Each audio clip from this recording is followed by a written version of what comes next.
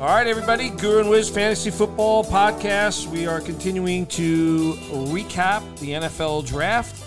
We are on to the NFC South, Wiz, and, the Atlanta Falcons had that fourth pick. There was a lot of questioning about what that pick was going to be, and it ends up potentially being, maybe the most talented player in this draft when all gets said and done, and Kyle Pitts was the pick by the Atlanta Falcons. We know there was some rumors going around about Trey Lance potential, but obviously he went before them by the San Francisco 49ers.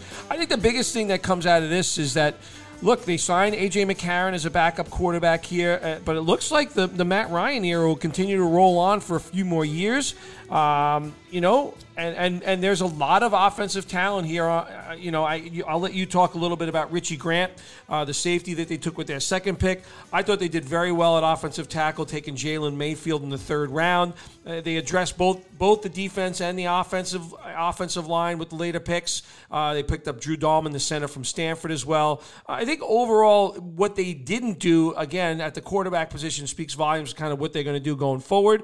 And Kyle Pitts remains the centerpiece here on this offense now. And there are still question marks whether Julio Jones will be part of this roster when we start the season for the Atlanta Falcons.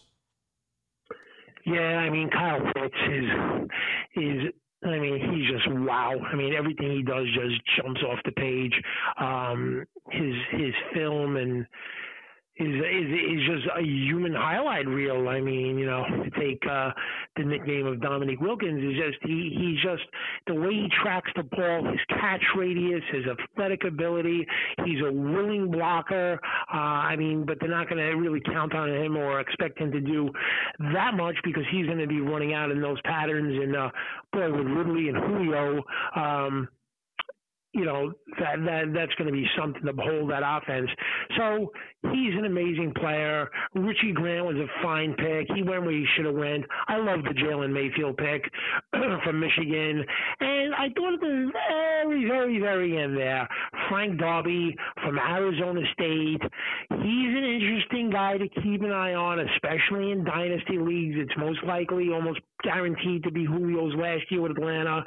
He could be the guy to step in there, but the big winner in this draft on the Atlanta Falcons is Mike Davis, as Atlanta did absolutely nothing at running back. Yeah, and by the way, Brian Hill is no longer on this roster. He signed. I saw that. He signed. He went to the Titans. Titans. Yeah, I saw that. So from a fantasy perspective, if you have in a dynasty league Mike Davis, if you're in a redraft league, man, Mike Davis got enormous value because Atlanta did nothing, and it looks like he's going to have the keys to the kingdom. But from a fantasy perspective, what they did do in the draft, Kyle Pitts, in my opinion, immediately becomes a top 5 fantasy tight end going into this year as a rookie, which is saying something.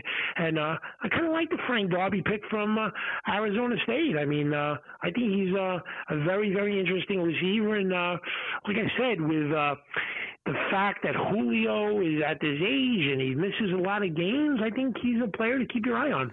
Yeah, and I think, going to Mike Davis, too, talking a little bit more about him. Mike Davis is an older player, but an older player without mileage, and a very, very capable in filling in for Christian McCaffrey last year. I think the important thing to note here is this is Arthur Smith, the new head coach. We know what he thinks about running backs and the way he used Derrick Henry. I'm not suggesting that Mike Davis is going to be used in the same manner, but again, it's a veteran player without the same mileage as some of the other players his age. So, I completely agree. I think Mike Davis, if I'm coming into some drafts this year, would I be tempted to say he's a top 10 running back this year coming into the season? I would say absolutely. I know, some people may question that, but I think Mike Davis's opportunity on this particular offense is something that could be extremely interesting from a fantasy perspective. Yeah, I think what Atlanta loves about Mike Davis and what every team that takes him loves about him is he's one of these guys that he doesn't do anything exceptional, but he does everything well. And Matt Ryan is not going to have to worry about Mike Davis picking up a blitz package. He's not going to have to worry about Mike Davis being able to hold on to the passes that he throws to him. There's a reason that Mike Davis latches on to team after team is because he seems to be shoved aside by one team and picked up by another, but he's a good football player, and he's going to help that team. And, he could not be in a better situation fantasy-wise. All right, let's move to the Carolina Panthers. I look at the Carolina Panthers. I think they had one of the better drafts this year. You know, this is a defense that last year, let's remember, they drafted all defensive players last year. And what do they do with their first pick this year? They picked probably one of the best secondary players in the draft, and that's J.C. Horn, son of Joe Horn, cornerback out of South Carolina. I thought they got a bargain with Terrace Marshall from LSU. He reunites with Joe Brady. They get a very solid offensive lineman in Brady Christensen, one of the better blocking tight ends in this draft in Tommy Tremble, and also a very athletic guy. I think you've mentioned Chuba Hubbard as well from Oklahoma State at the running back spot, and they continue to fill in pieces on both the offensive line and defense as they went along. They also took a slot guy in Shi Smith out of South Carolina later in the draft, also at wide receiver. But I look at what the Carolina Panthers did. Obviously, they have put their eggs in the Sam Darnold basket. I am really excited to see what Sam Darnold does in this offense. There are a lot of talented players here. You add some player, obviously McCaffrey coming back. But to me, I'm very intrigued by this draft. I really like it. I think Panther fans should be very happy about it. Do you feel the same way, Wiz? So this was like the Panthers draft to me, when I look at it, is kind of like a real fantasy football league snake draft where it just starts off so good as it should and just tails off at the end. I mean, they're one of the teams that hit terrific players with their earlier picks, and then they didn't do too much after that. J.C. Horn, he's going to give them some tremendous intensity, and he's going to add to some very aggressive players already on that Carolina defense. I thought Terrace Marshall, a case to be made that out of all the receivers in the second round, he's the best one. He's really a refined receiver, kind of the lost guy in that Jamar Chase, Justin Jefferson wide receiver group of the last few years, but he is a terrific wide receiver. Brady Christensen, as you mentioned, a very good offensive lineman, good value at pick 70. And Tommy Tremble from Notre Dame gives a description to Carolina that you've not heard in the longest time. Physicality, nastiness, aggression, and he's going to give them a lot of tremendous blocking from the tight end and again physicality, which was something that they haven't had in a long time. And Chuba Hubbard is one of these guys that is just an interesting, explosive player. Kind of reminds me of like a Justice Hill type player.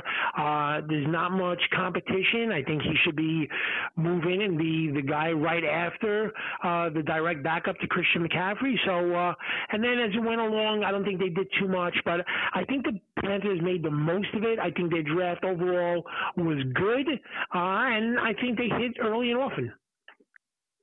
All right. I think overall I agree with that, but I do like the players that they had at the top of their draft. And let's talk about the Saints, Wiz, who obviously are moving in a different direction post Drew Brees. I thought an interesting pick in taking Ian Book, who a lot of people didn't have as a draft candidate, but nonetheless they went in that direction. They're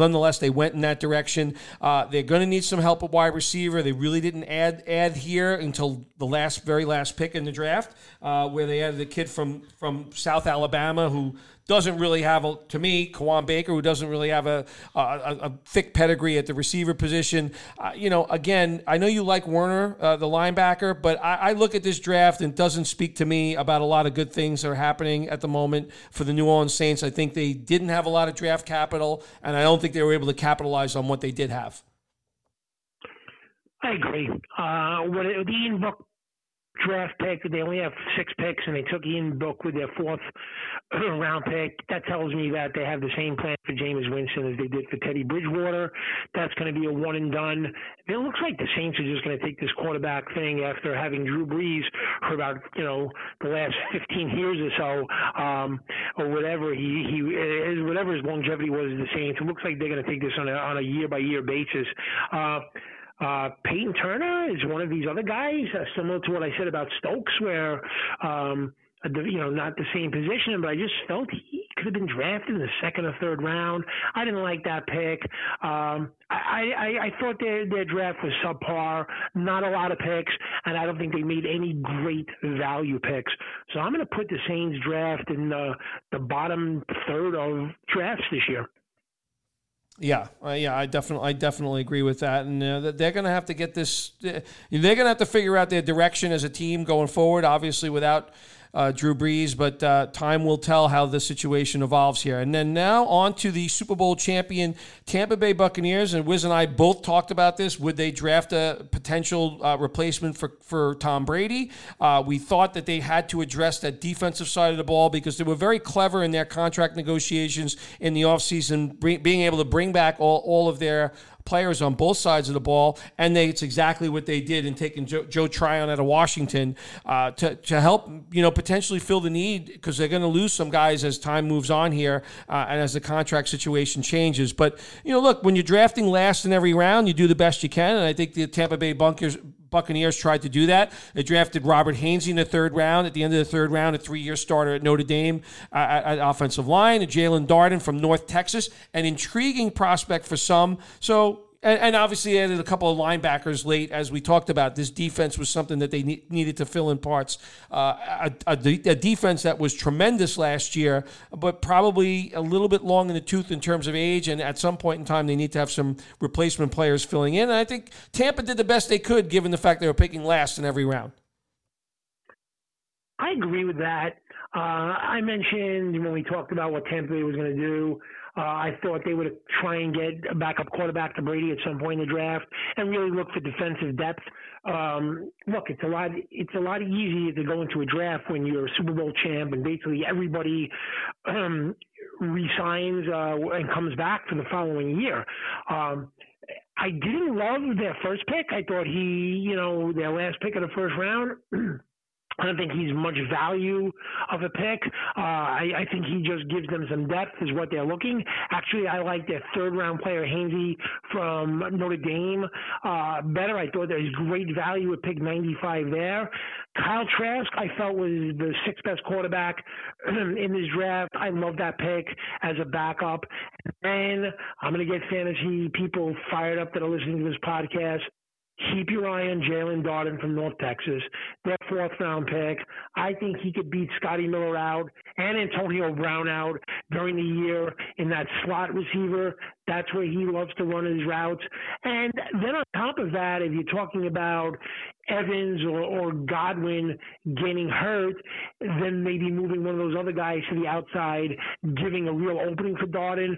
Jalen Darden, I love with the 4th round pick, and he is a player to keep your eye on. Yeah, and I mentioned that too. He's an intriguing prospect. He definitely got a lot of discussion on him. And you mentioned the injuries. Mike Evans seems to perpetually coming up with hamstring injuries. Last year, Chris Godwin just couldn't get right most of the year. So I think you're right in bringing it up. I know you also like the guy they drafted last year from Minnesota, and he, that's another player I think you have to keep your eye on because these guys have not stayed healthy. Mike Evans, again, has not stayed healthy with those leg injuries, and I think it's something to watch for, especially in a Tom Brady-led offense where he's relying on that precision. So, yeah, we will be paying very close attention to the pecking order on that receiver position for the Tampa Bay Buccaneers. Yeah, Tyler Johnson is a guy that Tom Brady seemed to have more confidence as the season was going on. You got to look at him, and you got to look at Darden because it's unlikely that those 2 top receivers are going to stay on the field. And I think there's a chance that Darden could be a better wide receiver than Scotty Miller right now as we're doing this podcast. So I keep an eye on him and see what that playing time looks. I know that's going to cost me a few bucks and a few draft spots in these drafts I'm about to do, but we're trying to help people. Absolutely. That's a good one, Wiz. All right, fantastic. Guru and Wiz Fantasy Football Podcast. We are on Apple, Spotify, and SoundCloud. We have one more division to go, the NFC West, and we will be back shortly. But, Wiz gave you guys a pearl right there, so pay attention to it. Wiz, see you in a little bit with the NFC West. You got it.